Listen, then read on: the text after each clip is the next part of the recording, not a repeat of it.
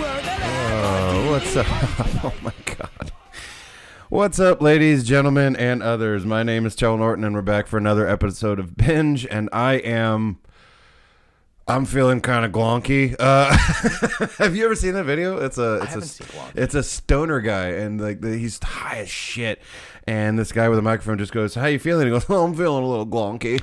I've been there. I have felt glonky before. Well, my version of glonky is not high. I'm very hungover. Yeah, which happens to the best of us. It does. It just snuck up on me, and I think it's because it was a friend's birthday. We were just out celebrating, having a good time. Oh yeah, that'll get you. And then it was just because those are the nights where the alcohol is just flowing. And you're riding that vibe. Well, and not only that, people are also celebrating, so they're just kind of like, "Hey, let me buy another one." Like, oh yeah, what could possibly go wrong? Let's do that. Yeah. And so last night, came back home, had Brittany made fish tacos, broke one of her pipes, cried about it, like she was very upset. It's no fun. then this morning I go, "Yeah, you cried about it last night." She goes, "Cried about it today. I love that pipe." I was like, fair enough. All right, guys. Well, today we have a guest that is actually also a part of the OLA, we'll call it Nation. The OLA Nation. The OLA Nation. Yeah, the OLA Ministry Nation. Ministry Nation. I love that so much. It's Hilton Price. What's up, dude? Hey, glad to be here. Glad to finally be here because it's we've been talking about having me back on the show for a while. A hot minute. Even last season we were talking about it, and that was a long time ago. I don't want to talk about it. Well, and you had Zampino and I on way back in the beginning to talk about way The in the Office. beginning, and then that was it. Yeah. I didn't have either of you back on. Well, for a while, I really wanted to talk 30 Rock, but you got to 30 Rock. I did already. that one. I believe that was the hardcore band Pressure Test did that one, and I really enjoyed that episode. But That's such a good show. It was a bittersweet episode, just because I was like, I really love that they're doing this, but also we didn't really talk about it that much. Which as we relaunched Binge on the OLA Ministries Network, I've been listening to a lot of the old shows, some of the ones that I missed in the first run. Oh yeah, and that's been a big theme. Is you and the guest often just kind of go off on a tangent about Tulsa, about music, about other it pissed art. off a few of the guests because they came on with just such vigor for the show that they were about to talk about. Oh, yeah. Wade McFarlane was one. He was really stoked to talk about The Sopranos, and then when he got on there, it was like an hour and a half, and we talked about Sopranos for maybe 10 minutes. But that's a great episode. Wade did great. It was great. Another one was you had 2 episodes with a Fist-to-Face, and you guys just went off on these. Oh, wild I can't wait to have her on again. Absolutely. I have no doubt in my mind that I will have her on again, just because a lot of the times people are like, "Oh, I love that episode." I was like, "Yeah, that's basically just how we talk to each other anyway." So, oh yeah. And I'll tell listeners now, if they need some choice ones to go back, go to the ones we just talked about. Right, those are some of the best. Another one was Blind Oath. I really enjoyed that episode. Raven and the Bear, great episode. There's 2 Raven and the Bears actually. Yeah, you had them back. They did. Didn't they do? They did. I think they did both seasons. They did. I think you should leave. Yeah. Yep. Well, and the 3rd season's about to launch. So you got to have them back. Might as well. And I'll tell you, I didn't know what to talk about, especially once we considered maybe doing a 30 Rock a second episode. Well, because like we talked about this season, it's brand new, so why not just if the rule used to be if someone already did the show, you couldn't do it. Sure. Now I don't care. Yeah. I'm like, you want to do that show? Cool. Fresh slate. But I just don't want it to be all the time. You know what I mean? Every 4 episodes. Hey, we're talking about fucking 30 Rock or How I Met Your Mother or dumb shit like that. Well, that's why it was so cool when I realized that you hadn't covered this one yet. I haven't. And especially knowing that you and I are both big fans of the franchise. I love the franchise, but the problem that I have is not with the franchise, it's with the fans. Half the time, because the funny part is you tell someone you're a Star Wars fan, and the first thing they're going to do is be like, "Are you as big of a Star Wars fan as I am?" It's always and a pissing fucking contest. Shut up. Yeah. Just let me enjoy this, please. Fucking stop. Hangover. And I used to be not as bad as that, but I definitely had some harsh opinions that I was unabashedly sharing with people. Oh yeah, no, and not only that, it's just kind of one of those they'll share their opinions and you're like, I didn't ask. Exactly. I didn't. Here, you filibuster for a second. I'm gonna grab a drink. Well, and it's one of the things that happens in any fandom is you get these opinions that are so strong, and they're passionate about a take, so they want to get everybody else on their side, and they forget that you got to still let people enjoy things. You got to give people a chance to either like something that you don't, or to still even have opinions that you may not share.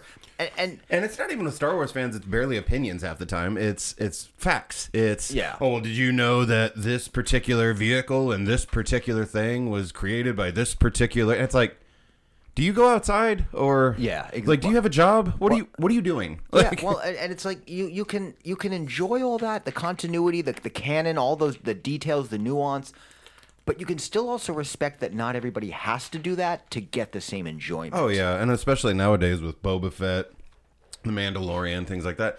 People have opinions, and they're very strong. Well, and so my big thing was, I was born in 1979, so I grew up on the original trilogy as a kid. Right. And then when I was in college, we got the prequels. Right. I think I was in middle school. Yeah, you're a couple years younger than me. Yeah, and I mean, but I thought it was great at the time because Star Wars. But that guy's got 2 lightsabers that are together. Like that's fucking crazy. Like shit like that. But. And I remember seeing Phantom Menace. I saw it 5 times in the theater. Of course. But by the time I got done with that 5th time, I was like, I don't think I like this. It was a lot of. I became a prequel hater. Yeah, and that was the problem, though. I think that's kind of the start of the decline of Star Wars as just as a fandom. Just because all the fans of Star Wars, they watched the prequels and were just kind of like. We suddenly had a rift. Yeah, and it was like fuck George Lucas, and it was it was the Ewoks controversy times 1,000. They hated the Ewoks anyway, but it was back just in the day. But even by that point, we'd come to love the Ewoks. And, and for me, who was 4 years old when Jedi came out, I never had a problem with the Ewoks. Right. Well, and I mean that's the funny part too is that he did it for his kids, and you're like you hear that and you're like okay, I kind of get that, and then they go well, what about Jar Jar? Oh, I did it for my kids. You can only have one, you motherfucker. You can't. But the funny thing, you can't just keep slipping shit in there. But the best thing about it now is to meet the ones who were really kids during the prequels, even younger than you, and they don't care. They don't give a shit. They think Jar Jar's fine. Even funnier is that my daughter is 6, and I'm thinking in my head, I'm like, man, she doesn't even know. She likes Star Wars. She'll watch it with me. She's not sitting there going did you know that this vehicle?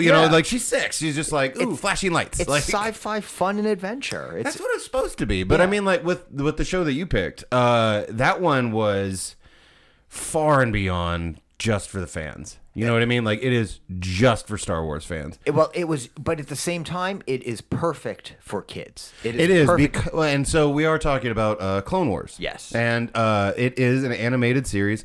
So at first, you're kind of like, is it just for kids? Yeah. You know what I mean? And then you start watching, and you're like, oh, this is definitely not just for kids. And I feel like it evolved over the 6 or 7 seasons. It started out as kind of an episodic, just a Jedi or Sith of the Week kind of story.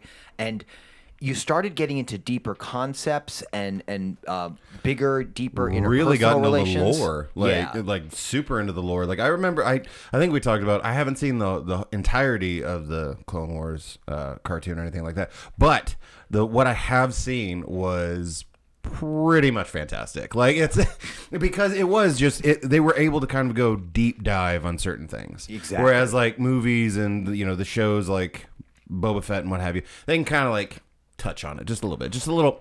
Well, and especially, at least with the shows, you've got these episodic things that can, like a season of The Mandalorian is 12 hours. Because it's 12, hour-long episodes. Pretty sure a season of the Clone Wars is ridiculous. Oh, yeah. It's way up there. What is it, 20-something episodes? 20-something episodes. And they're an hour apiece. Except for, I think season 7 was only about 12 episodes. Yeah, it really was almost 3 movies. So if you are out there and you are big on the binging, this one might be a hard haul.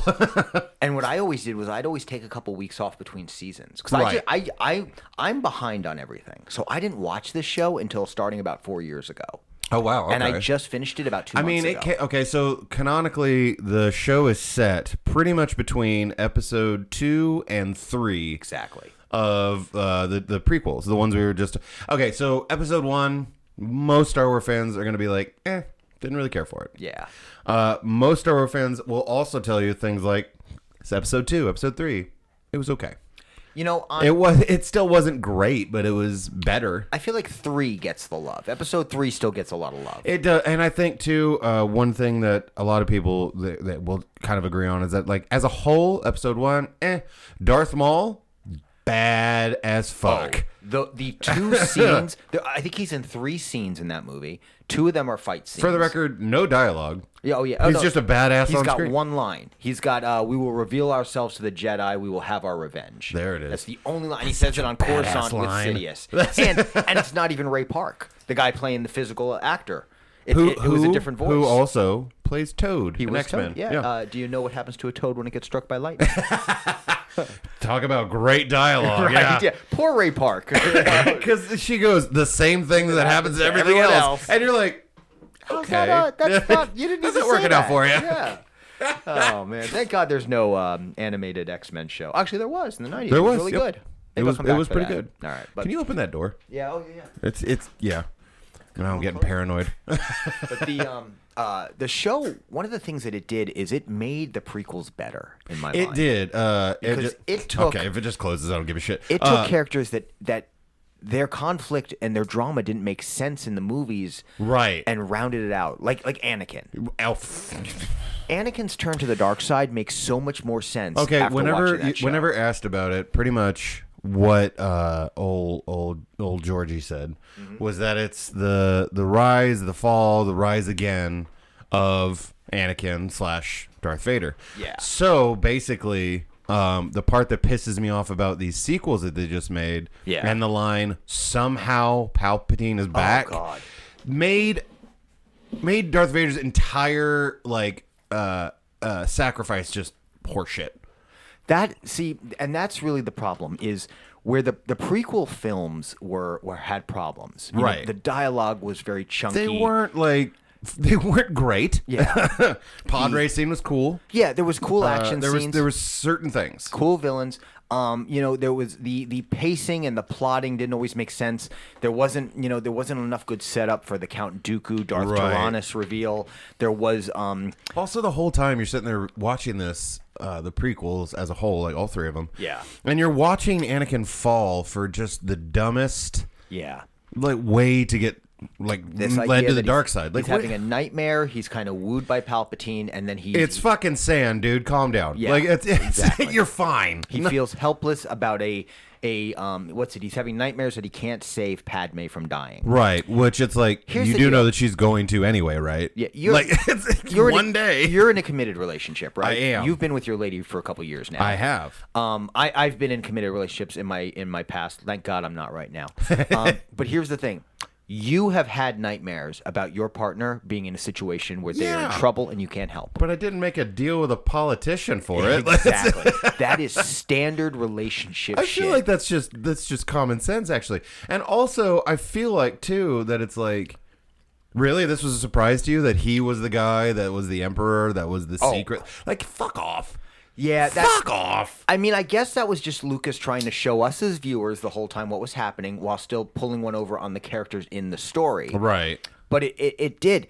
In episode 1, I'm like, how does no one realize that this guy is Sidious? Right, like everyone's looking or like basically looking at each other going, we're all in agreement. This is dumb. Yeah. Like this is a stupid fucking thing that we're doing. All right, cool.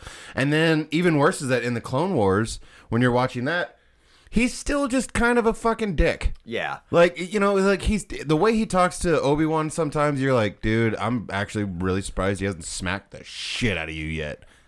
But there's little things like they show him using the Force to kind of manipulate situations. To kind of take the concern off of him. Right, and I mean, and that's what it was, is the Clone Wars added that little bit of nuance. I have such like a fucking like complicated relationship with the prequels and Anakin and all that because Darth Vader, one of the baddest motherfuckers there is. Oh yeah, there's no way around that. But there's a 3-part episode on Clone Wars where they go to this planet and there's an old man and he's got 2 children. Why is it always an old man? Did you notice that's a running theme? Will fuck us. That is a running theme in Wars. Star Wars is respect your elders. Why? Because they got cool fucking stories. Yeah, or they'll fuck you. Or they'll fuck you. Yeah. Every time. And if we've learned anything. Well, the way I look at it is it just means one day it will be our turn to fuck them.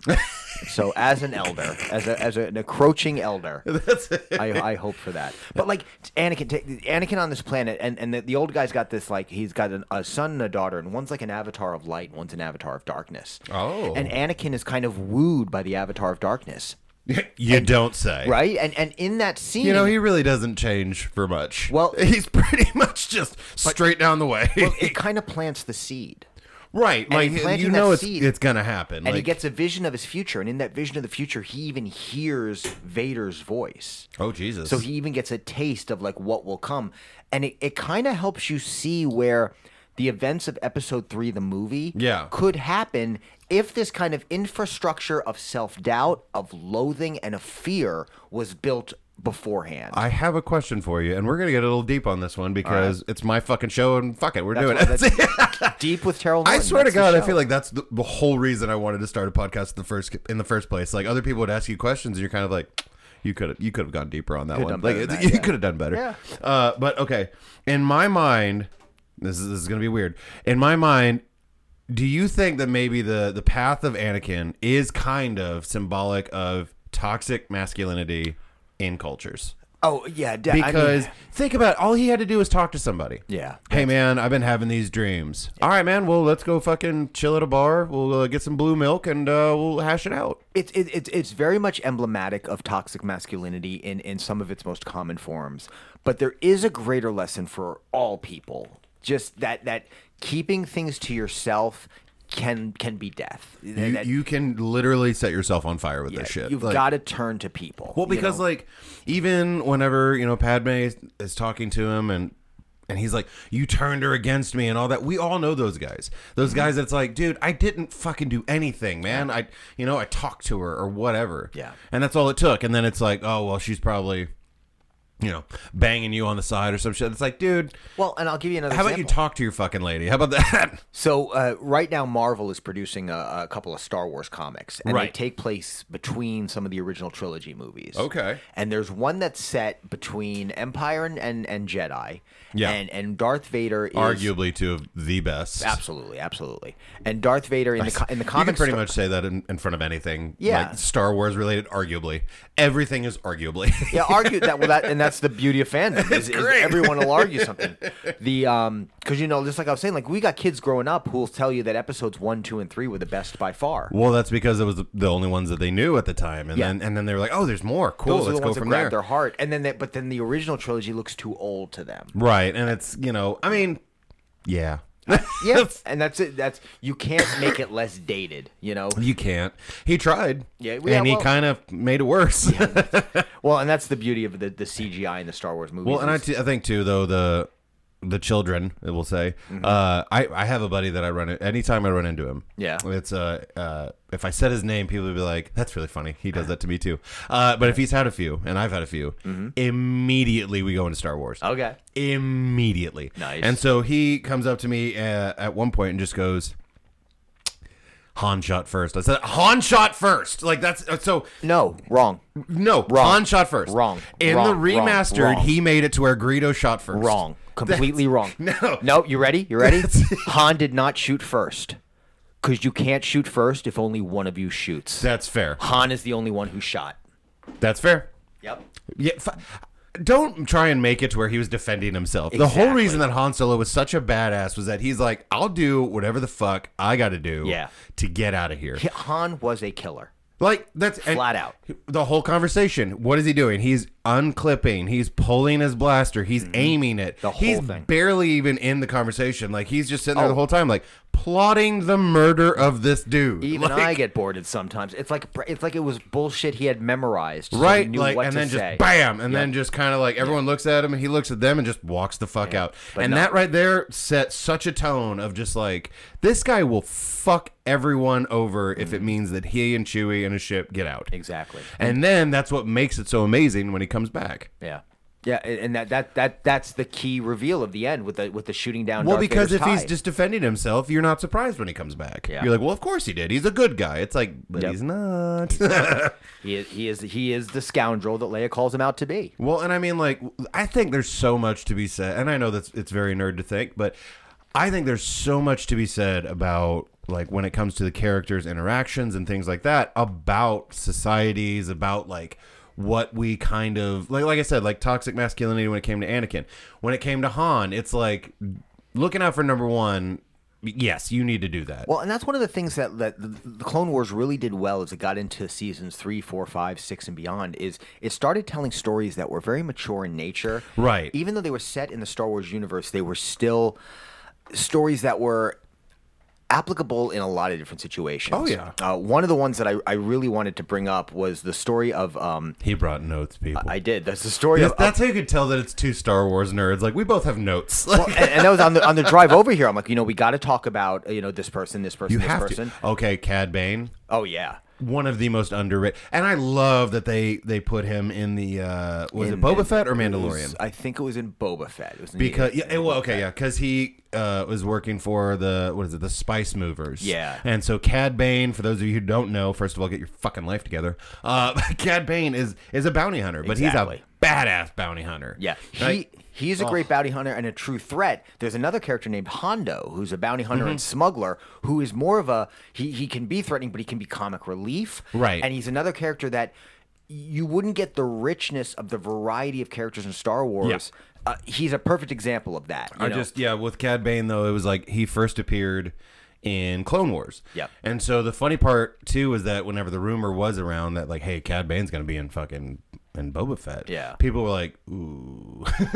Because Star Wars has a long history of like, okay, so we took something that was animated and then we brought it to a reality. Yeah. And, it didn't quite transfer. we see it again in Obi-Wan with the Grand Inquisitor. Exactly. And then, but what's funny though is that both of those, Cad Bane and the Inquisitor, nailed it. Yeah. I feel like they fucking nailed it. Yeah, I feel like Inquisitor will see a little bit of growth in that design if we see him on. For sure. He didn't have some of the facial markings. Right, and I think people did. Of course, Star Wars. So of course, people had comments about it and things like that. But and we haven't even talked about the biggest live action reveal in recent months from the Clone Wars. Which of course is Ahsoka Tano. So, okay, the fact that it's Rosario Dawson, they could not have cast that any better. It was really excellent. They really could not have cast, because in Clone Wars, so Ahsoka is, am I saying it right? Ahsoka. Yeah. So Ahsoka is just like, she's a bad motherfucker. Anakin's Padawan. But she's also like, she's sweet.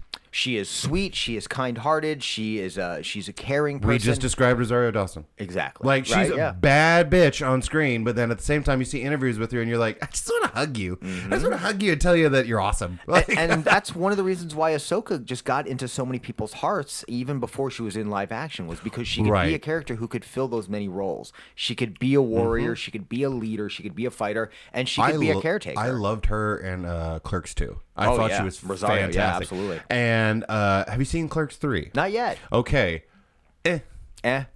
I saw. It's. I mean, if you were to watch all three, right? Like Clerks 1, Clerks 2, Clerks 3, the first one and then the second one, you're like, okay, same guy.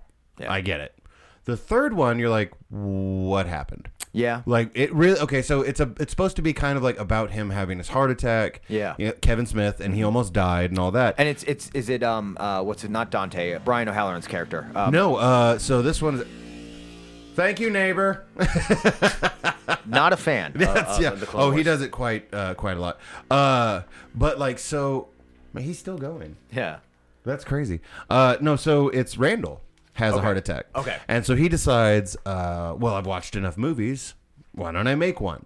Okay. So, at the end of Clerks 2, they own the Quick Stop now, right? Yeah. And so it starts with them, he's just kind of talking or whatever, but as he's like kind of like doing that thing, where everyone that's ever had a heart attack does, where they're just kind of like, I'm just kind of uncomfortable. Something's wrong. And then he just kind of passes. It was the same one that Kevin Smith had, which is the Widowmaker. Yeah, the big one. And so, like, we're talking 80% fatality rate on a Widowmaker heart attack. And even weirder was that it's like Kevin Smith did an entire special while that was happening. Yep. Yeah. And so after he gets off stage, he goes, man, I don't fit, and he just passes out apparently. Well, the same thing happens, and as it goes though, it's just kind of like, it's kind of meta because Randall is making Clerks. Okay. So he's like, I'm gonna shoot it in black and white, and it's just, and they're kind of like, okay, that's kind of cool or whatever. And Kevin Smith, of course, is supposedly like the not director, but like the DP. Yeah. He's the director of photography, so he's like, I'm gonna shoot it in black and white, and he's got like all these reasons why he's doing it and things like that. And I was just kind of like, huh. So this is Clerks 3 talking about clerks making okay. It's one of those movies that when I bet as that idea for a third one materialized, it seemed very perfect. I mean, even in the movie, They talk about that deleted scene from Clerks 1 where he comes in and the a robber gun or comes whatever, in and yeah. kills him. Yeah. And he goes, "What, you're going to kill me? What if we want to do a sequel?" He goes, "I'm not making a sequel. What am I, a hack?" And fucking Kevin Smith is right there and he's just nodding, going, "Yeah." And see, I bet moments like that are probably fun as a fan of the series. I as a feel fan like, of yeah, Kevin like Smith. those parts I was definitely kind of, and there's they have the auditions for the actual For the parts, for yeah. the actors and whatnot, and of course that was just Kevin Smith's chance to bring in his friends. You know, Ben Affleck's one of them. Fucking Nice. 3 of the 4 Impractical Jokers were on there. I was like, okay, that's weird. Someone made friends along the way. Yeah, I was clearly. like, okay, you do you. But yeah, it was just kind of you know, I mean, I enjoyed it. It was a nice little bow on the series. As someone who loved the first 2, you didn't feel your time was wasted. No, but at the same time, if I were to watch, like I said, all 3 in a row, I'd kind of be like, this seems a little out of place. Yeah. Like, but at the same time, I can definitely, it's one of those, like, I can definitely see why he felt like he needed to make it. Yeah. And I can definitely see like what he was going for. So in those respects, yes. But at the same time, Rosario Dawson is in the 3rd one. Okay. For a very short amount of time. Okay. Do you mind if I spoil a little? No, something? not at all, not Okay. at all. So at the end of Clerks 2, Dante and her are together, and Yeah. she's pregnant. Yeah. Okay. In the 3rd one, she's at first you don't see her, and you're kind of like, what the fuck? Like, what's going on? She got hit by a drunk driver and was killed, and so was the kid. Oh. And I was like, okay, so she just didn't agree to do the 3rd one? No, she's in it. He sees her in his mind, and he like talks to her and things like that. Oh, wow. A couple of times. So I'm like, so let me get this straight. She's in the fucking movie. She said yes to the fucking movie, and your first thought is, let's kill her off. Wow. Yeah.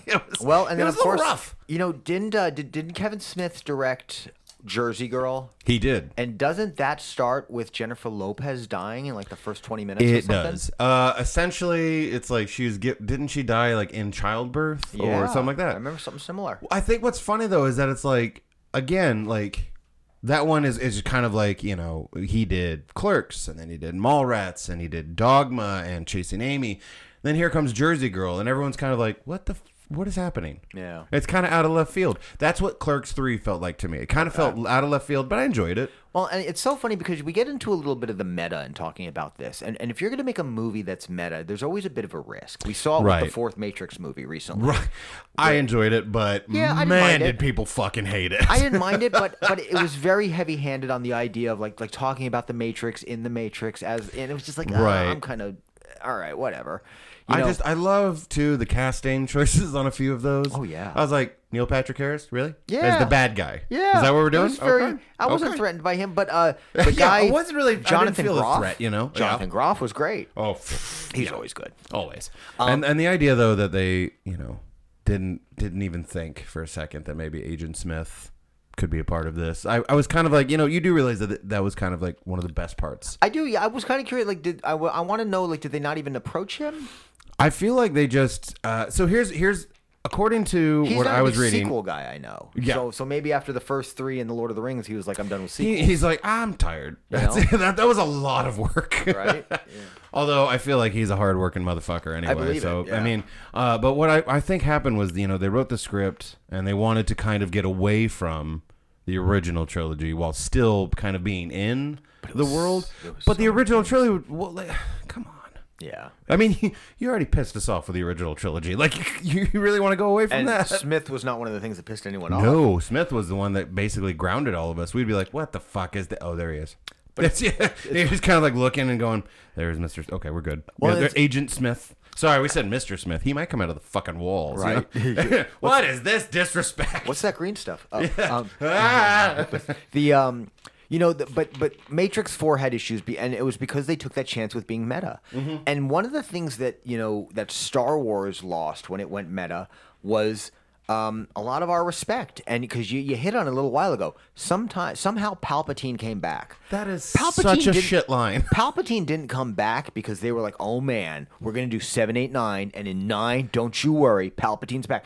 They brought It's like, Palpatine why? back because J.J. Abrams came back for 9. When they, Yeah. after 8 got such crap because Ryan Johnson went I his own still way. love the line when he was going to do episode 7. Mm-hmm. And the comment was, you fucked this up and we're going to call you Jar Jar Jar Abrams forever. Like I was just like, yes, get him. But the original episode 9 was originally supposed to be written and directed by what's his name? It's like Trevor something. If you say Trevor Noah, I'm gonna laugh. No. He was one of the guys that was involved with one of the Jurassic Park movies. It would be funny to just watch a satirical Star Wars, right? But no, his script treatment for the original episode 9 is actually out there. You can read the storyline. It involves Finn learning the Force. It involves okay. See, when it came not to have Palpatine anywhere in it. When it came to how they ended it, I'm like, okay, no, you cannot. I mean, Finn was basically worthless by the end. Oh, yeah. And you're like, what? No, he had such a strong start. Here's what happened. Rian Johnson took some chances. The fan base went nuts. Right. And Kathleen Kennedy brought J.J. Abrams back and says, you have to fix this. Listen, we idea, fucked up. His idea to fix it was to bring back the original Big Bad. Yeah, but like, bring back... That's not even the original Big Bad, in my opinion. Like, the reason Darth Vader is the baddest motherfucker of all time is because it's like, this is the only guy in the galaxy that is able to kick my ass. Yeah. And I'm gonna kill him. Well, and that's the interesting thing and not just about kill him like a motherfucker. Like, that dude is dead. That guy fell for a long time. Palpatine's power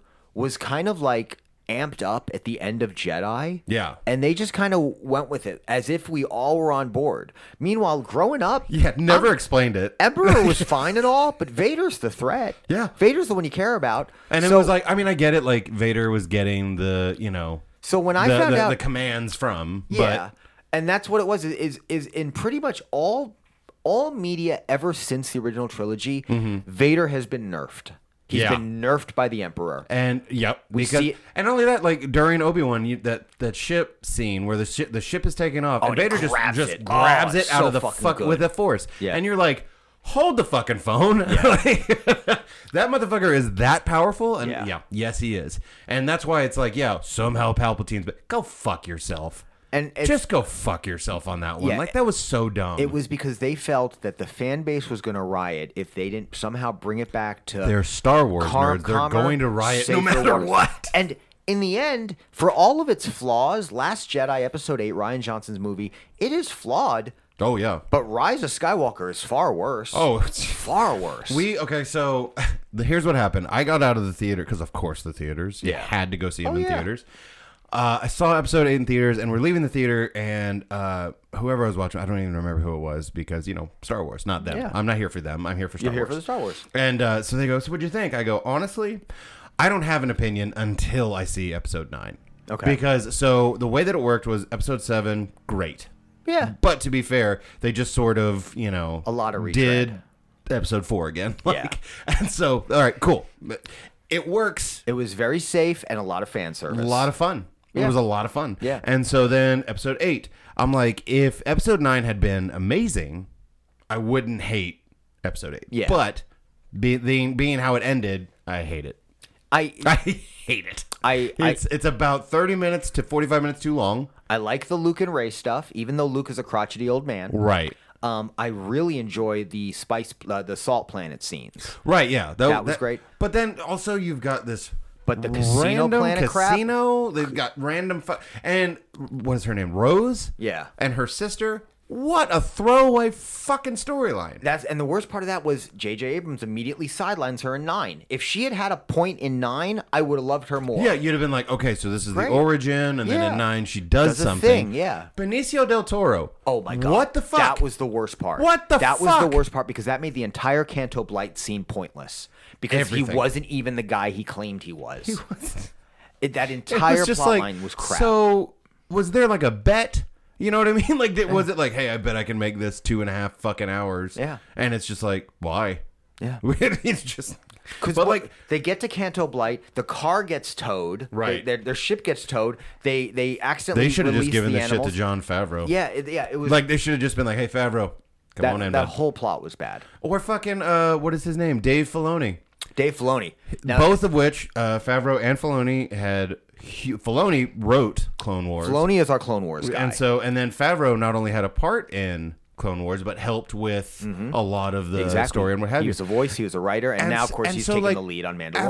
After all that work that these two guys have done on your fucking universe, and you're still such a piece of shit that you bring in someone else to try and do their version of it. Why? That's more the meta, because it turns out that you don't get the same respect doing TV that you do doing film. And because of that, it's like a fucking like a gatekeeping. Like you can't do a film. But now that Filoni and Favreau have done all this Mandalorian Boba Fett, now they're going to give him a movie. Oh yeah. Now they're like, which is fucking insane to me, because I'm just kind of like, I'm sorry, not even just Clone Wars. Favreau basically, and this is going to get a lot of hate, Favreau basically started the Marvel universe as we know it today. Oh, of course. And so it's just like, why in the fuck would you not trust him with Star Wars? Yeah, exactly. And so because of that, now we've got 7, 8, 9, and everyone's kind of like, did this really need to get made? No. I mean, yeah, it did. We'd been waiting for him for decades. Yeah, but they needed in that case, give it another few years. There needed to be a roadmap. Really flush him out, because obviously, if you have an original guy that's going to do this, and then he falls out, and you just randomly grab another guy, that didn't get flushed out. That wasn't something that was just kind of like, let's do this. Ooh, I've got burps. It's about a plan. You got a plan. The burps got a plan. It's about having a plan. Burps. If Catherine Kennedy had a plan for 7, 8, and 9, she could have. The directors could have enacted that plan and made a great overall story. Filoni had a plan for Clone Wars, and each season you can see that in the arcs. Most of these storylines are 3 to 4 episode arcs. Fantastic storylines. That essentially feel like mini movie, or not even mini movies, but movies. Yeah, like, and that's the other show that we were going to talk about is the same, Doctor Who. Yeah. I when people are kind of like, I've never seen Clone Wars. I'm like, well, do you like Star Wars? Yeah. Do you like Doctor Who? And they're like, well, is it like I go, it's like Doctor Who in the sense that it's like every episode is kind of a movie. Yeah. That if you wanted to, hey, I don't have to watch the next one. I'll wait to watch that. But with Clone Wars, you've got like 3 episode arcs that are movies, or 4 episode arcs. So, and in some cases, even more. Like they're Jesus. But like, and you get more in depth. Like, not only, like we talked a little bit about Ahsoka, but the entire clone trooper brigade that is under the command of Obi-Wan and Anakin, led by Captain Rex, who's another one of the clones, voiced by Tamora Morrison. I think he's voiced by Tamora Morrison. I got to double check that. Excuse me if I'm wrong. I'm pretty sure he. And then they made Bad Batch. From that, it's exactly, and that's you get introduced to the Bad Batch in the last season of Clone Wars, and then Bad Batch. I highly recommend. I'm sitting on a Bad Batch blanket. I haven't watched that one yet. Oh, it's nice, it's so good. And these characters, like Captain Rex, for example, he's just a clone, right? But the clones get such individual personalities, and to clones like Fives, for example, they all have nicknames, right? These guys. To see them grow and evolve and get hurt and suffer and even die over the course of these seasons, you feel for them. Oh, yeah. And then, they even show, if I'm not mistaken, they even show in the Clone Wars, they show Order 66 being taken place. We get a taste of Order 66 ahead of time. Holy you never thought about it from that side of things. It's like they have to make that decision whether or not they want to be a part of that. Well, and no, that's the thing. It was programmed in their brains. Well, no, but okay, so I'm thinking of Bad Batch. So with Bad Batch, this is for those of you who don't know about the show, Bad Batch is a platoon of special clones. Forces. Well, they're kind of like defects. Okay. And so like you got Wrecker, who is like bigger and he's stronger, so it's just like they go, okay. And then you've got Hunter, who is like he's recon out the ass. Like this guy can sneak up on anybody. Yeah. You've got Tech. Pretty self-explanatory name, guy, and then you've got like Echo, who like he just kind of like had an accident. And Echo was one of the original clones. Yeah. He was saved by the Bad Batch and Rex in the last and he had like an accident, so they put him with the Bad Batch. And then you have Crosshair, who is he's our sniper. What a bad boy. Yeah. But essentially, though, it's just kind of like the reason that they're called the Bad Batch is during Order 66, they decide they're not doing it. Wow. They're like, nope, I'm not doing that shit. And so once the other clones find out about that, they find out, oh shit, they're going to kill us. So they bail. They're just like, nope, I'm not doing this. And it's really fucking cool, though. It is kind of like, and I'm kind of a fucking nerd for this shit, but it is kind of one of those like, do you take the orders or do you realize morality is not... Well, I want to know more about why they were able to ignore the orders. Because there's a great Clone Wars arc where one of the clones suddenly starts shooting at the Jedi. Right. And you find out that his chip or whatever it was activated early. So Tech actually goes in and is just kind of like looking at it all. Okay. And apparently because of their abnormalities in their clone bodies and what have you, they're able to do that. See, that's great. But I don't. I think it's like later you find out one of them can't. Yeah. Like he's just still programmed that way, and he kind of like he does the orders are orders. He's one of those guys. Very fucking. And that's one of the neat things about the last season of the Clone Wars, because we talked about how most of it is I set love it between because 2 it's, and 3. well, because and it's but the subtlety. The last season of the Clone Wars takes place during Episode 3. No shit. And there's an arc with Ahsoka where you actually see when Order 66 is initiated, Gotcha. and suddenly her entire team turns on her. And she ends up saving Rex and manages to kind of get him to snap out of it. I 100% believe it because she's again a bad bitch. But it's and that's one of the great things about. And that season was released a little bit later. It was released about 3 years later, I think. I swear to God, though, the funniest thing to me was not people saying like, "Oh, Ahsoka's gonna be made" or anything like that. Yeah. It was when they go, "She's gonna show up on Mandalorian." Oh yeah. And as soon as she was on screen, I swear to God, look. I'm as manly of a man as any of you motherfuckers, and I swear to God, she's on screen, and I'm going. I was giggling and like just being like, "There she is." The end of the Clone Wars cartoon. I won't get super into it because I want listeners to check it out for sure. But that's a hard binge. I will, like we were saying, that is a long binge, so you definitely don't want to get anything ruined. Ahsoka was Anakin's Padawan, but by Right. the end of the series, she is no longer in the Jedi Order anymore. Right. She kind of goes on her own She thing, leaves right? and goes on her own. Yeah. And there's kind of a situation where she is at a place, and then a few days later, Darth Vader, newly minted Darth Vader, Right. Still getting used to his new clothes. Right. He's in the same place. Jesus. And he sees her lightsaber on the ground. And he knows it's hers, or one of hers, or maybe it's both. I don't recall. But the point is, he has this she's moment. so bad, she has two. Right? Yeah. That's a bad bitch. Oh, and the way she holds them, come on. every time, And they're white. Every time I pick up a large knife, I immediately Just hold it turn like it. Ahsoka's fucking sabers. Oh, it's the best feeling. I love it. I saw a meme that was like me at 6 years old when I pick up a stick, and he's like holding it like a sword. Yeah. It's like me at 35 when I pick up a stick. Oh yeah. But that shot of Vader, and he can, you can tell he can feel her. He knows she was there. Well, and I mean, like, people underestimate the part that it's like everything that these people are writing and doing and things like that, they already thought about this. This was not just like a one-off. Oh, yeah. Where it's like, hey, wouldn't it be cool if Darth Vader was there? It's like, no. He knows she's there because the Force is so strong in both of them that it's kind of like when you take two magnets, then you try and push them together on the same, Yep. and they just push each other apart and shit like that. So he can feel her. Exactly. Whether she's like on the other side of the planet, he's just like, okay, that bitch is here. And in this season, we've been without the two of them together all season long. I was genuinely surprised that she didn't really make an appearance in Obi-Wan.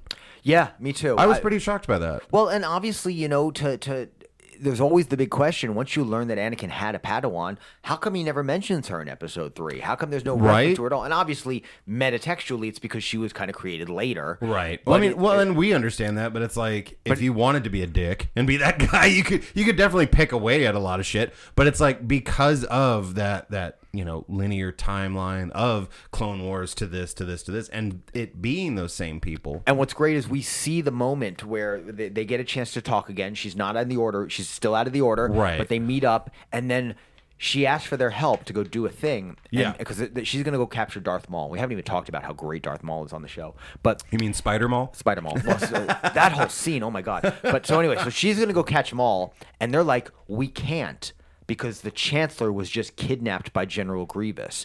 Literally the beginning of Episode 3. Right. So what you learn is, Anakin doesn't talk about Ahsoka in the 2 hours of Episode 3. Right. But 2 minutes before you see him on screen, he was talking to her. Right. That level. You take a little bit of comfort in it. You know what I mean? That it's like, it goes, okay. Okay, I get that he now. He was distracted. He didn't need to talk about her because he just seen her. You're not going to talk about me for the next 2 hours right? after Like I leave. I'm not gonna go in there and be like, hey, babe. So Hilton, yeah. we gotta talk about this. Like, well, and not only that, it's also because she was on her mission that she's doing. So, and I think too, it speaks wonders as to where he was at with her. That it was just kind of like he trusted her to get her shit done. Yeah, it was the reason he didn't talk about her is because he's not thinking about her. Yeah, all he knows is that he goes, hey, go get this done. Yep. And it's got to get done. He trained her, and in the storyline that leads to her no longer being in the Jedi Order.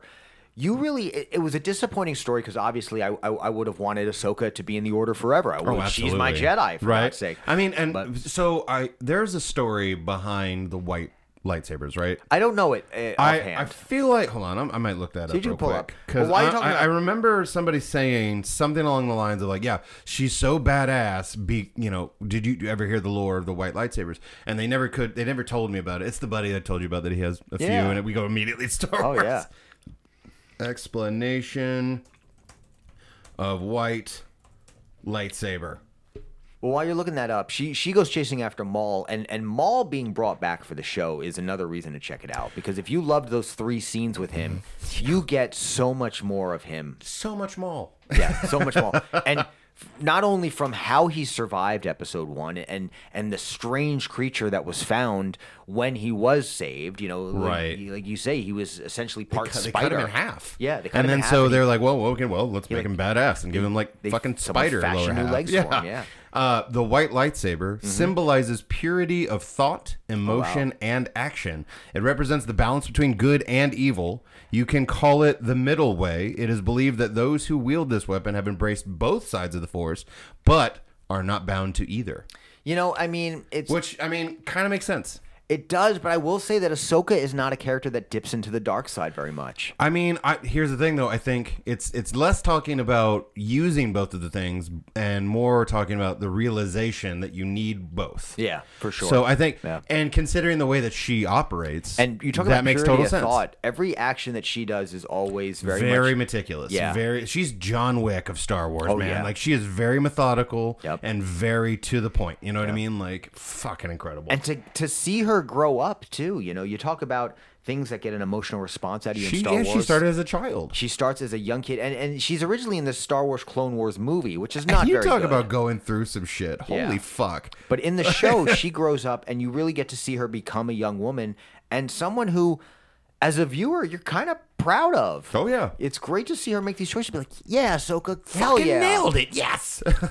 And even funnier, though, is just when she did get on screen in The Mandalorian, you're just sitting there looking and you're like, this is exactly who I was hoping she would turn into. Yeah. You know what I mean? Like when you're watching it and she's a kid and Anakin's kind of like, he's less the way Obi-Wan was with him and more like, hey, knock it off. Yeah. He's that guy. He's like a brother, like a big brother. And so as she gets older, though, the reason I think I like that explanation of the white lightsabers is because the people that you meet that are so calm and collected and what have you have gone through some shit, but it doesn't define them. Exactly. They understand the necessary of evil and good and things like that, and they're very chill about it. And I loved that. That was kind of the way that they had her do her thing. I will take a character like that who learns a little from both sides, right, and still chooses a positive path for sure over trying to immortalize some villain, after trying to fucking celebrate Joaquin Phoenix's Joker or bullshit like that. Give me a character that knows pain, that knows struggle, that knows anger and hate, but still chooses love. And not only that, it doesn't even necessarily need to go that far. Even just give me somebody that it's just kind of like more complex. Yeah, Palpatine's not that complex. He's just an evil fucking dude. Yeah. And if it's the evil choice to make, he's going to make it. Yeah, and that's why I have honestly found him to be such a boring villain. So, he's a bummer. Everyone, you could take before we got Darth Maul back in the Clone Wars, they kind of had a substitute Maul, Savage Opress. Okay, yeah. And it almost felt like Dave Filoni came up with another Dathamiran, that's where Maul is from, Dathomir, to put in Maul's place. Yeah. And then somebody at a higher up office said, no, you could have Maul, bring him back, whatever. Who cares? And they brought Maul back and eventually got rid of Savage Opress. Can you imagine being like a Lucasfilm higher up? Yeah. And somebody's just emailing you like, hey, so I figured I can't use Maul, so I'm going to make a new Maul. No. And just immediately message him back. Like, you could be at home and your phone goes off and you're like, fuck that. No. Here you go. Do Maul. Yeah. and Savage Opress turned out to be a pretty cool character. He was fine. Well, and but that's the thing, though, is that it's like when it comes to Star Wars characters and the reason that fandom is what it is that Star Wars characters are either very fucking cool. Yeah. Or just not. Yeah. They really, they swing for the fences or they're striking out. Like, it's just one or the other. So, you've got, with Boba Fett, come on. The reason I have a Boba Fett tattoo. Nice. I love Boba Fett. Yeah. But the thing that always irked me was Boba Fett's ending in the original trilogy. I'm like, come on. It was an accident? Yeah. Like, you fucking kidding me? So when he just crawls out And then just you get to see him be a fucking badass, what we all needed, I think, as Star Wars fans. I'm sitting there the whole time. I feel like I cried. You know what I mean? I was just like, thank God. Well, and especially after when he showed up in Mandalorian season 2, it was so good. Yeah. You know, that was such, and to see, get to ride in Slave One. Oh, to, yeah. To learn how Slave One moves from vertical to horizontal was so cool. Oh, I'm sitting there watching it the whole time going, I'm fine. Exactly. I'm fine. And that's what the things that the Mandalorian and Book of Boba Fett have done well, and the Clone Wars does so well, is that world building. Oh, yeah. Giving you those little insights into what this world is all and about. things that you never think about. Like, you didn't think about, okay, there are criminals. Okay, cool, I get that. And then apparently there are pirates. Okay, cool. Yeah. That's something that I didn't know, but now I do. Cool. That's one reason why I love Hondo so much, is because you learn a little bit about the world of smuggling and about how, like, this guy is not a bad guy. He's just an out for himself guy. I do love the entire factions of. We find out in Star Wars, you've got Han Solo, who is a smuggler. That's his job. But then you find out that he got hired by Jabba the Hutt. Yep. Then you find out that there are other smugglers out there, and when he's talking about everybody gets boarded, things like that. And then you have factions of bounty hunters. So you have Boba Fett in the original trilogy. Then you find out from the Mandalorian that there is a guild. Yeah, there's an entire thing. And then there's got cartels. You've got like the Pikes. And then you've got your faction of course, Jedi and whatnot. And of course, that's what Clone Wars tends to more focus on was the Jedi part of things. Well, it's neat because you got the Jedi, you got the culture of the clones. There were whole episodes that focused on the clone facilities and how they develop unique personalities. And we talked a little bit about some of their unique names and stuff. You also learned so much more about the Sith. We haven't even gotten into like Asajj Ventress, another Sith warrior who causes major problems for the Jedi. But then later you have her teaming up with Ahsoka kind of their for thing. stuff. They do enjoy causing problems. They like for to them. cause the problems. They're big on it. That's their thing, man. Sith might mean problems. Which I love the people that like. I know you're gonna know what I'm talking about. The people that you talk to and they're just kind of like, oh yeah, I'd totally be a Jedi. I'd be a Jedi, and it's like I've talked to you for 30 minutes now. Yeah. And you are a douchebag. You would not be a fucking... You don't have discipline? What? You are a fucking asshole. Yeah. You're a fucking Han Solo at best. Like, get fucked. Like, you're the dude at the other table in the cantina when Greedo gets shot.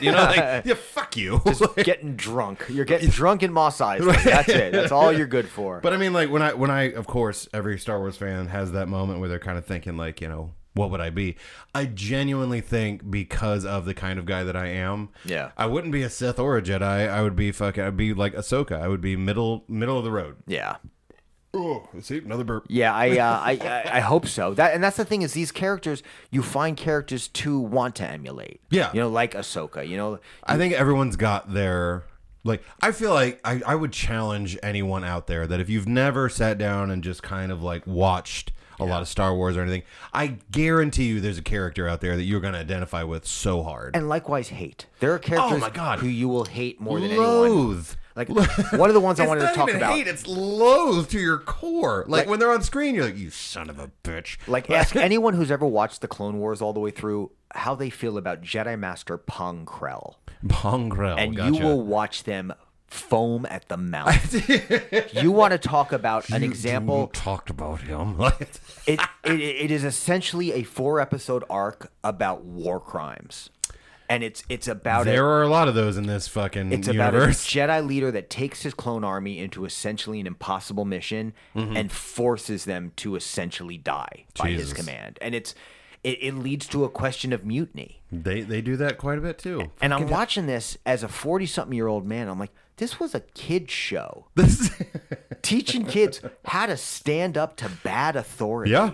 How to say no, I won't do something just because you said to. The entire idea that people were upset, they go, oh, episode 7, 8, 9, let me guess, y'all are going to make them woke? I'm like, did you not watch the same fucking original trilogy that we did? Exactly. This was all about a society that is just wrapped up by this fucking empire. Hey, this is what you have to do in order to be right. And then the Jedi are rebel scum. They rebel against the entire society and fuck you. It's an entire series about fighting fascism. Fuck fascism. Yeah. Exactly. Fuck Nazis and fuck space Nazis. Yeah, agreed. That's what the Empire is. They were fucking space Nazis. And I like that they kind of took that and ran with it for 7, 8, 9 because like multiple times you see somebody in front of a giant room full of these fucking fascists all in a row, and the flag's behind him and everything like that, and you're like, ooh, yeah, if he goes into German, we're gonna have to cut this. Yeah, episode 7 had a great scene early on with the third Reich. I was gonna call it the first It might order, as well be. not the third Reich, the first order, and Listen, you changed the word and the number, but we know what it is. Like, and I think it's Dominic Gleeson. He plays the redheaded guy. That guy is such a good villain in that movie. It sucks so much because in 9 he turns out to be an idiot. Right, And he's just nerfed and nerfed again. And it sucked too because like when Last Jedi came out and he's got that scene with Poe, and Poe's like prank calling him. I was cracking up in the theater because just Poe being so. Can you speak into the mic? Hold on, I can't hear you. I'm trying to reach Hux. I'm trying to reach Hux. Yeah. And he just went through this whole fucking like villainous like I will and like all this shit. And he goes, like, "Can you hear me?" You know what? What? And it was so funny in the theater, but then I realized like after watching it again, I'm like, you know what though? Hux isn't threatening there. Yeah. And Hux was set up so well to be threatening in episode 7. Obviously, we're both comedians, so we totally understand the need for comedic relief and things like that. But pick your fucking characters better, man. Yeah. Don't make the guy that we're supposed to be afraid of a comedic relief. That's not supposed to happen. Rian Johnson got famous for movies like Knives Out and then later Glass Onion. Right. Movies where twists and turns and the unexpected. Yes. Oh, I haven't seen Glass Onion yet because I'm saving it, but Knives Out is so good. It's quite nice. I really enjoyed it. It's just... He thought he was being brought into Star Wars to do the same thing. Right. And he wasn't. Well, but that's goes back to what we were talking about, that it's like, why in the fuck would you do this? Why would you bring in someone that has never done anything for this universe before and give them no direction? Like, give them no real direction. Yeah, that's like, it. They needed a roadmap. Likewise, they needed a roadmap for JJ, and it wasn't just fix this. Jar Jar? Yeah, right. Old Jar Jar Abrams? Jar Jar Abrams. Old JJ Lens Flare Abrams? Right. And there wasn't even enough lens flare in episode 7. I feel like he got made fun enough. One more time. He got made fun of enough for it that it was just kind of like, yeah, I'm not doing that this round. Just too bad. I like a good lens flare. I enjoyed Star Trek. I know a lot of people kind of hated on it a little bit. I liked the first one. But I enjoyed it. Yeah. I even liked the, what was it, the second one? The second one's Into Darkness with Benedict Cumberbatch as Khan. And then third is Beyond with... Honestly, I enjoyed all of them. I really did.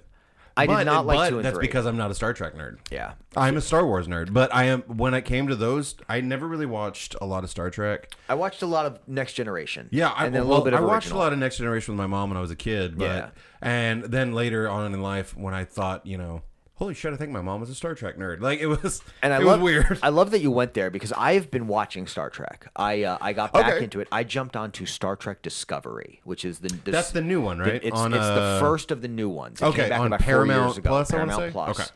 And I'm in a couple of Star Trek groups on Facebook now, just for the memes, and they do a lot of next gen and original series. I love stuff. nerd memes. Right? They're so in depth sometimes that you're like, holy shit. You and I at the start of the episode talked about the toxicity of fan bases, and holy shit, Star Trek fans, holy fuck. The hate that the early seasons of Discovery get. Holy fuck. I didn't even watch it, and I still somehow stumbled upon it just because, you're in particular nerd forums and what have you. Yeah. And so I'm sitting there, and I just see comments of things that I'm just like, good. Like, there are people that are talking about, like, if they go forward with this, I hope every one of them die, and it's just like, holy fuck, dude, calm down. Like, Discovery has got a male gay couple on the bridge. Oh, that gets them started every time. And why is it that it's like when it's a female gay couple, they don't really bat an eye, but if it's two dudes, they're like, hi now, it's butt sex. It's the butt sex. People have a problem with butt sex. I love that. I really do, just because all a gay man has to do to upset a Republican is just exist. Yeah, like that's all that guy has to do. That's and I got to tell you, that's the most punk rock shit I've ever heard in my life. You know what it is. I know we're getting a little off topic here, but not as much on as Binge. No, but here's the deal: a lot of people don't understand the butt sex, and it really weirds them out. But on the flip side, with him and his old lady, he's been trying to talk her into it for years. So this is why I don't understand that part. Like, I'm just like, okay, you do it. Yeah. Right. You're just not on the receiving end. Dude, calm down. And the worst part is, fellas, all of y'all have got stuff built in where you're going to enjoy it more anyway. So I hate to break it to you guys, you're going to love it. What was it? It was I think it might have been We Love Memes around here. I would think it was a meme, but it was just kind of like, yeah, I'm really going to fuck with them. What are you going to do? I'm going to put in the book that homosexuality is a sin? No. Yeah, but then I'm going to put the G-spot behind the butt, you know? Yeah. But Discovery gets a lot of grief from people who don't like that it went a little different direction. But here's what cracks me up about that is that it's like, let me get this straight. Just so we're all clear here. Captain Kirk can fuck every color of woman from around the galaxy. He can get covered in all manner of alien secretions and fuzzy little ones and all kinds.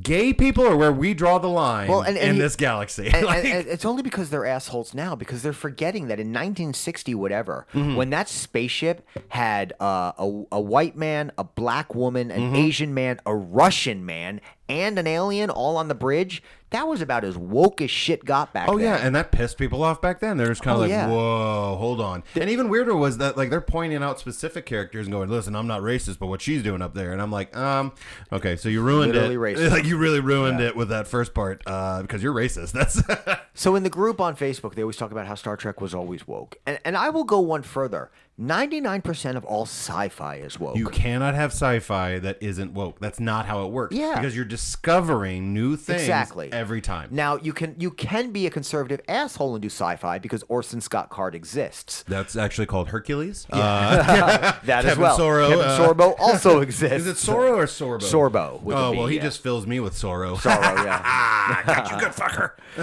But you can't have really quality sci-fi without having diversity because it's literally what exploration in the stars is about. Like, you cannot make a sci-fi where it's like, well, we traveled light years to another planet and they all fucking look like us. Yeah, like, exactly. That's not how it fucking works, man. Yep.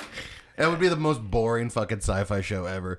Yeah. But what's funny, though, is that it's like, no matter what fandom you're talking about when it comes to sci-fi, you're always still going to have those fucking idiots that are sitting there going like, well, how come, they got to have gay characters? They're just trying to be woke. It's like, dude, did you not see the part where there was like a 6.5 foot tall green guy that's also on the fucking bridge? Yeah. You don't actually know if that's a guy. You don't know how that species operates. Yeah. You don't know if maybe, hey, I have 18 genders actually. It's just like all these assholes that went to a Rage Against the Machine concert and was like, when did they get political? When they formed the fucking band. Sorry, what machine did you think they were raging against? Like, the dryer? They're pissed at like copy machines? Like what's happening? Like a Ford? What do you think it was? All of their concerts are just them chucking fax machines at people, like smashing a printer. This is definitely off topic, but it makes me laugh every time. There's so where I work, we have it's at a casino, and I work at this bar where we have cover bands come in, but they're not like specific band cover bands. They're more like, we're just gonna play covers. Yeah, like a party band. There you go. Yeah. And so there's one band that comes through, and every time they always like to end with Rage Against the Machine. Nice. Now, when it comes to the part where he says, fuck you, I won't do what you tell me, she says, forget you, I won't do what you tell me. Okay. And the irony of that is not lost on me. I laugh about it every time. I'm like, do you guys not get the irony of you can't actually sing the original version because they told you not to? Yeah. And you're like, forget you, I won't do what you tell me. It's like, but you're doing it. But you did it. You're totally doing it. You're doing exactly what they told you. But I mean, like, you are not raging. If you look at, is not raged against. There's no rage in this machine. But if you look at like Rage Against the Machine, fucking any kind of punk albums, any kind of metal albums, things like that, that is what fucking Jedis were doing. Yeah, like they were going against the whole thing, and so for people to be like, oh, they're woke now, it's like, you fucking idiots. Like, did you just learn these words? And that's what it is. Too many people are listening to not even like real news, not your local news. No. Turn on your local CBS, Fox, NBC station. Watch the 5 o'clock news with Bob Johnson, that local favorite. You might get an opinion or two, maybe. Yeah, but that's news. Maybe. Turn off the goddamn cable news. Fox News recently got sued, lost. Yeah.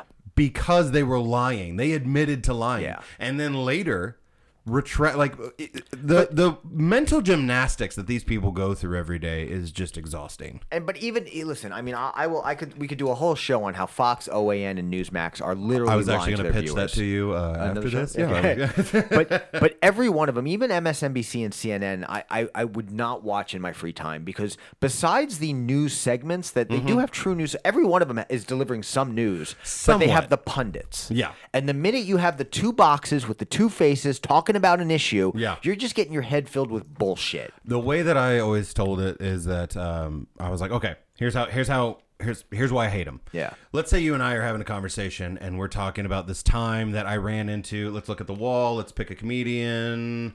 Burkett. Let's go with Burkett. Love Burkett. So Nicola Burkett is one of my all-time favorite comedians. Great right? guy. Love that guy, and I probably always will. So here's the thing. Let's say me and you were talking about him, and I'm telling you a story about when Burkett said something to me, and when I do it, I go, and then he comes up saying, "Oh, this is what happened." And the second I use that tone, and the second that I start doing that, you now have negative feelings towards Burkett because of this story. Yeah. That should never enter the news. Yeah. You should never tell the news in a sense of like, okay, we're going to word it this way. And the problem is these 24-hour channels can't just do news. They have to run fill out the of time. Yeah. Yeah. So they get into they bring on people to talk about these issues, and that's where it gets a problem because everyone needs to stop worrying about what the fuck is woke or whatever, and they just need to watch the goddamn show. I think DeSantis said, "Go woke, go broke." Yeah. Meanwhile, I've got a Little Mermaid movie. In the world. Yeah. I got a Little Mermaid movie proving that ain't true at all. Oh, we got Bud Light sales proving that's not fucking true. Exactly. And my favorite fucking thing in the world is right now, every one of these people believes wholeheartedly, no matter what statistics you show them. Yeah. Bud Light is going bankrupt. Target is going bankrupt because they decided they're not using it, and it's like, homie, I don't know how to tell you this. Their sales went up. Yeah. Because essentially the rest of us heard what they were doing, heard that it pissed you off, and we love it. But at the same time, Bud Light sucks. It's just not a good beer. It's just crap beer. So even Bud Heavy, like just a Budweiser, I'm just like, I'll drink it, and I'm like, this is water, man. Yeah. So I'm so sick of these debates. Watch Star Wars because it's a good fucking series. Yeah. And there's great stuff there. And if you're worrying about what's woke or not woke or who hates, you know what? You're missing the damn point. Also, what I think is funny is that if they sat their kid in front of Clone Wars, just have your kid watch Clone Wars, then see what happens with that kid's mentality towards life. Because I'm telling you right now, it's not going woke to just be mindful of other people. That's it. Get the stupid term away from it and be like, well, what did you learn, kid? And the kid's not going to say, oh, I learned that you got to stop. I learned that liberals like their light swords and robes. The kid's not going to say, but the kid's going to say, you should help people. Yeah. If someone's being mean, that you should stop them. That is the basis of most kids' shows is help people, don't judge people, learn what you can. Go from there. Like even we talked about hating fascism, and I don't like talking about. Boy, howdy do we. I don't like talking about fascism with regards to American politics because it's hard for me to. You don't want to jump the gun on that? Yeah, because I'm pretty sure we're on our way. Right. But at the same time, I know that there's many elements of the people who are ideologically opposed to me that are not trying to promote fascism. But they are, though. But we disagree on this one just simply because I find that if you have ignorance towards something and it propels that thing, that ignorance is you pushing that forward. But if I can focus more on a specifics of an action, like if they are being discriminatory against gay people, right? Then instead of worrying about whether or not they might be falling into the category of fascism, if I just say, hey, I need you to stop being mean to the gays. You know? That's fair. That's something that's a tangible thing. Well, because it's like you hear these people that talk about like, well, what can we do about that? And that right there, just step one. Just do something. Exactly. It doesn't necessarily have to be a one step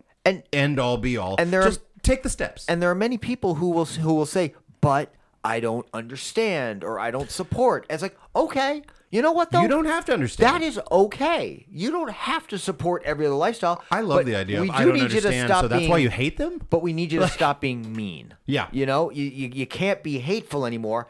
But yeah, if you're wrestling with some shit inside, fuck yeah, let's go talk about that. Ask somebody, goddammit.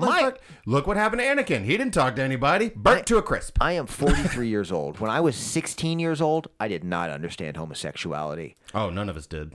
30 some odd years later, I'm a homosexual. To this day, one of my all-time favorite jokes I've ever heard from stage was yours. It was the one where you go, yeah, a bunch of guys in high school used to call me gay. Turns out I'm bi, so they were half right. Yeah, exactly. I was like, I loved it. So I didn't know why I loved it so much at the time. Right. But and that's the thing. It's like, not even those of us who may be in a certain group or whatever understand everything about it. Right. It's an ongoing process. You don't speak for everyone in that group either, and the thing about, I don't understand, so I hate, it's like, cool, you do realize that there was an entire group decades ago, let's go ahead and clarify real quick, that was not a lifetime ago that things like civil rights were happening, things like that. None of you and I will never understand what it's like to be black in this country, whether it be now or into eternity, whatever. We'll never understand it. We don't have to. We just have to respect that struggle is real and it's theirs. And listen. And listen to them. That's it. If they go, hey, if you did this, it would make this easier. Fantastic. Sign me up. Let's go. And that's why, take the Pong Krell episodes of Clone Wars, for example. Try to talk to a kid about the nature of having to oppose authority that you've been told to order. The difficulty of it in reality. Yeah. But it happens in shows all the time, and it almost looks easy in those shows. But that show teaches a lesson of, of if someone's actions are getting you and your friends and your comrades or whatever killed or hurt, you can say no. You don't do that. That's how this works. You have the choice. That kid may not walk away from that episode understanding the concept of mutiny. That seed but was they'll planted. Understand when you say no. Yeah. And I love that. Because I think so many of us, especially like, in the age group of like you and I, where it's like when we were kids, mom or dad or whoever, whatever they said, that was law. That was. And not only that, it's like if you went against it, God fucking help you. I got lucky with having good parents who 99% of the time. Good parents. But we didn't all. And it wasn't that my parents were necessarily bad. My dad was a piece of shit, but like my mom was just, a little confused. A little,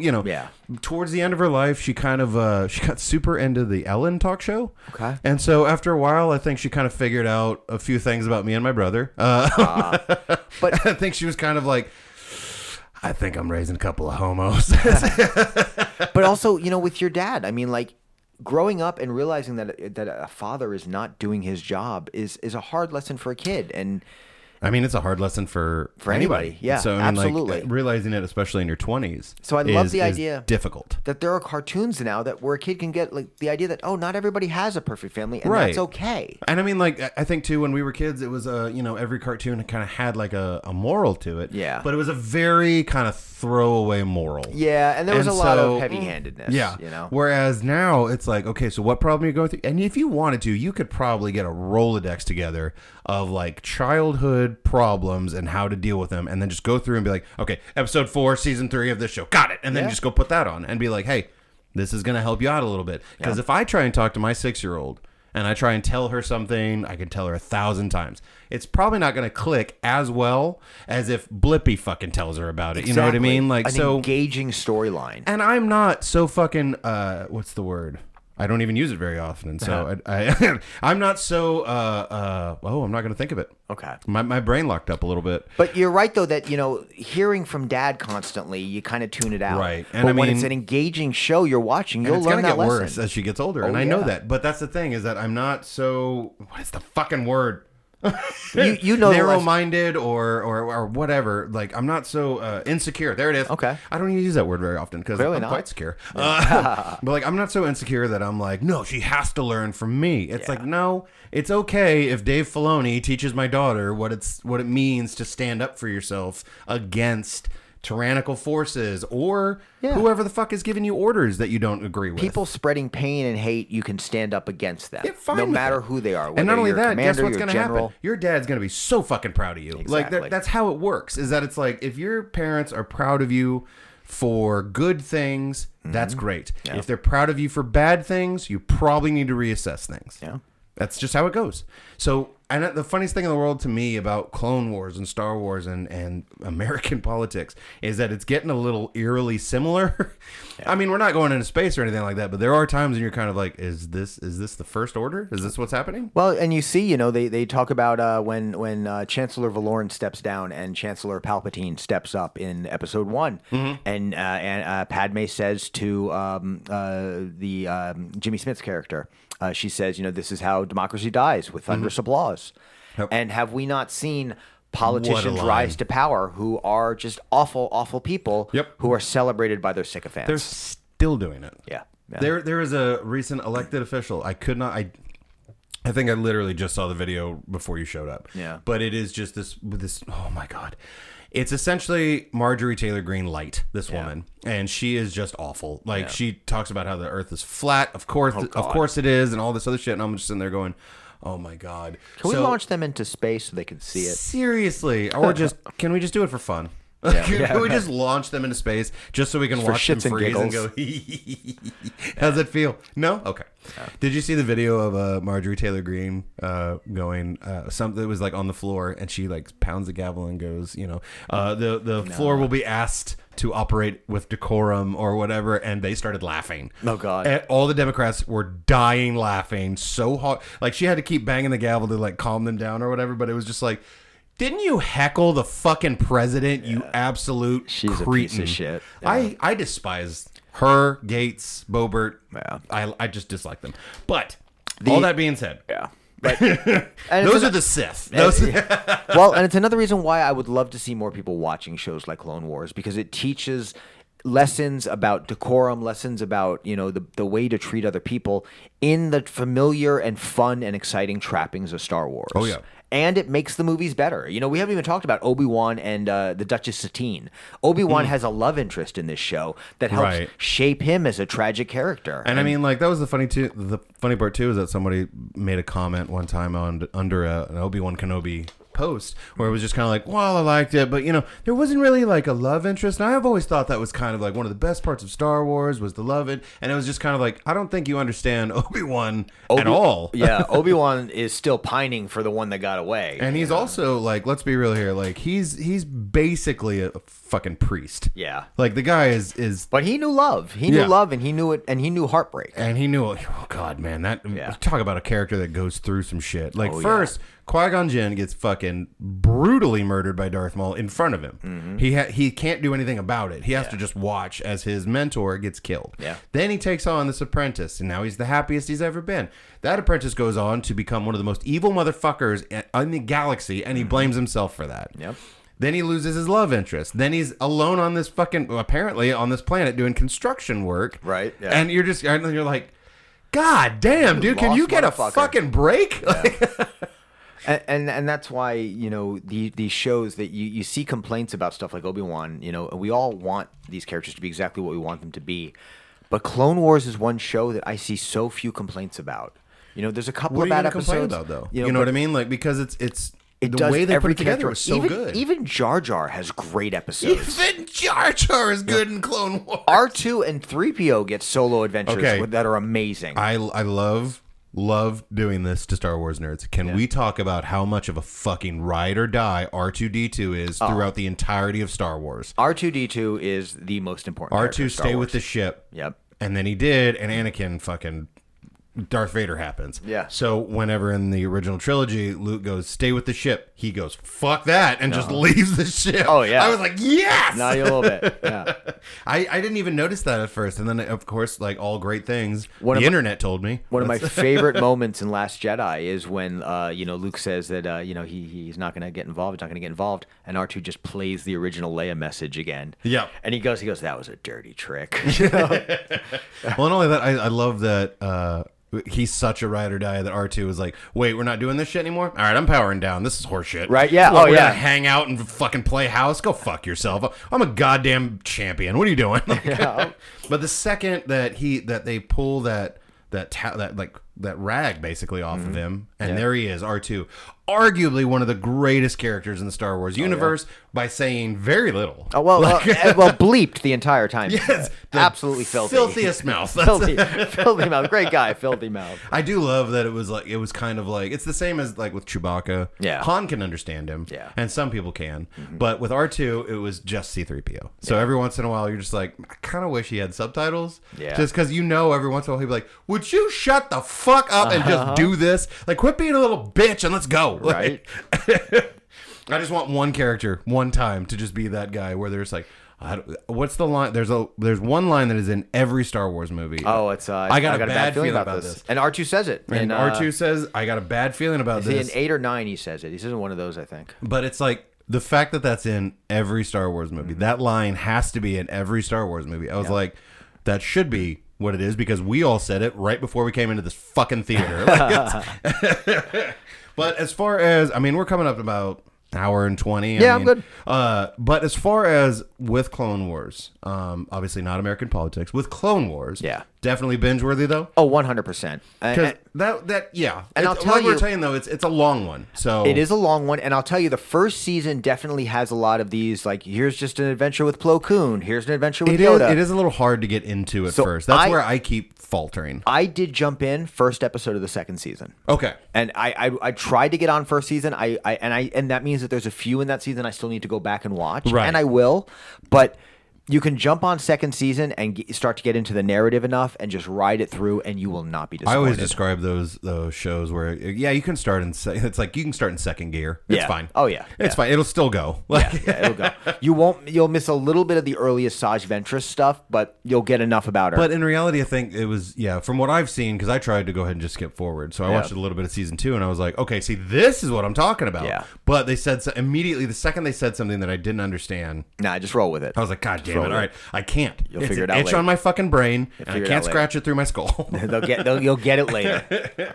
But like, I mean, and then not only that, I think too, not only is it binge worthy, it's also kind of like you'll become more of a Star Wars nerd because of it. I would never watch episodes 1, 2, and 3. I had officially written them off. I was what I called a prequel denier. I pretend it didn't exist, and I haven't really got into them again. But I have like put them on in the background while doing other stuff. Right. Because I can appreciate the characters more in those movies. Well, and I think too I think Clone Wars kind of did that thing where it was kind of like, listen, all of this was kind of in the thought process towards these movies, and then now that you know that, you're kind of like, fuck, I don't hate these. I don't love them yet, but it definitely makes them better. Hell yeah. I love that. So basically, if you're a Star Wars nerd and you haven't watched Clone Wars, get on it. You gotta. Well, I mean, okay, so how about this? How about, do you have any shows coming up? Let's see. This is going to come out this week, right? So, of course, we got to talk about the Starlight Comedy Night. Me and Laura Cook bringing the best comics in the region to the Starlight, the second Friday of every month. This Friday, we've got a great one coming up. I'm going to be having a couple of comics. You may have heard of some of them. We've got Jordan J.I. is going to be performing. We've got Cepeda Cheeks is going to be there. Nice. And then, why don't you do it? I could do that, yeah. Yeah, June 9th. Yeah. Why don't you headline the Starlight for us? Fuck it. Yeah. I love that people think that's actually how comedy shows happen. I just show up at a podcast. You and I are just bullshitting, and then it's like, you know what? You were fun. Why don't you headline? Come out. Because oh my God, you know what my absolute favorite question that I've received is? So I get on the show, and I think it was this one, like the first time I did the Starlight. Yeah. And somebody goes, "How'd you get that show?" How do you not know that is such an insulting fucking question? Like, I've been working my ass off. My talent, sir. I took some time off, and now that I'm on my way back, now I've got this Friday. So this will come out Thursday. So tomorrow, if you're listening on the day it comes out, I've got the Riff show with Brett Jeffries and Evan's show over at Vanguard. And I'll be at that Riff show too. Fuck yeah. So we got a great lineup for that show. Yeah, I'm pretty stoked about fucking all three of those shows. And then Evan's Vanguard show is good. Of course, Evan was on your last episode of Binge. He was. And Mr. I'm going to smack the mic cord. Don't do that. Can we point out, Evan, that did not happen this time? I'd like to point that out. I know my chords. Look, I'm gonna touch mine. You see how nothing's happening? Fuck you. And I love that it's like, even if you say fuck you to Evan, everyone knows you don't mean it. Evan wants to hug. You're like, I'm gonna hug him. I'm gonna hug the shit out of him.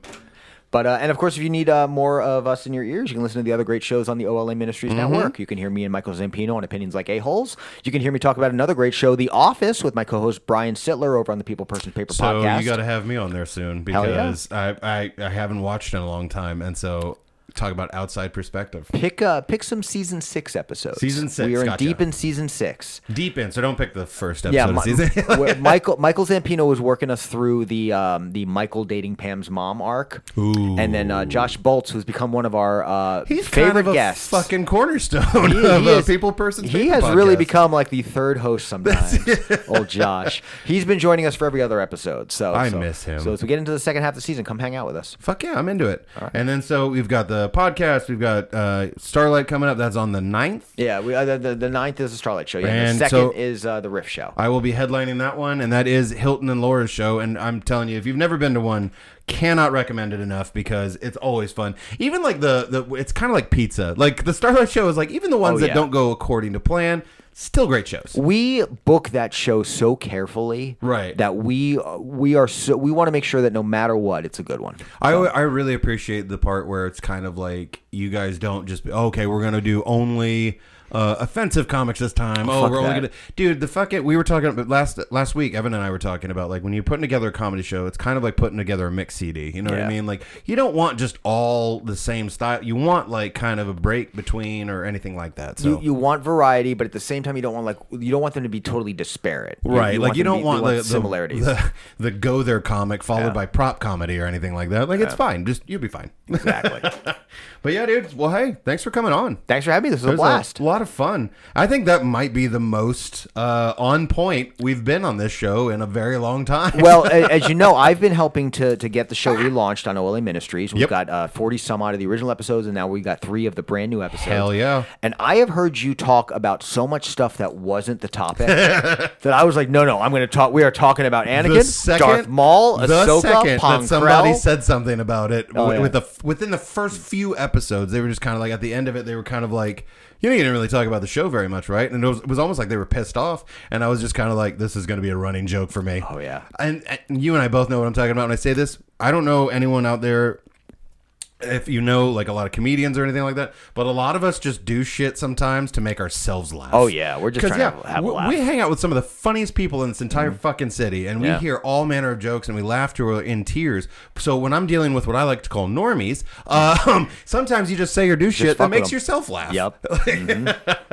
Well, hey, I'm pretty stoked for the 9th, and yeah, Second? people Vanguard? paper podcast, Yeah, you and know, opinions like a-holes, and then also Brett Jeffries' podcast as well. Yeah, we got OLA, Podcasting right? Imperfection, which is all about Tremors, talking about the Perfect. movies and the TV show. We've also got Michael Zampino and TJ Clark are doing Maximum News, which is their political and news podcast. I love that. I'm going to text him here in a second. Do you want to hear me? Like, I have opinions. You want to hear me talk about comic books? I've got a show called OK Geek that comes out every week. That's fantastic. And if you want to hear my 73-year-old mom tell her wild and imaginative stories from growing up, where she met everybody from Frank Sinatra to Mick Jagger and back again, Stories with Mom is every week as well. That's fantastic. We got a lot on this channel. It's a good channel. And the second you guys were like, hey, so you haven't done this in a while. Would you like to be on our channel? I was like, yeah. That's what we're doing. And so, hey, if you're out there and you need more podcast listening, olaministries.com, right? Yeah. Oh, I fucking nailed that. Yes.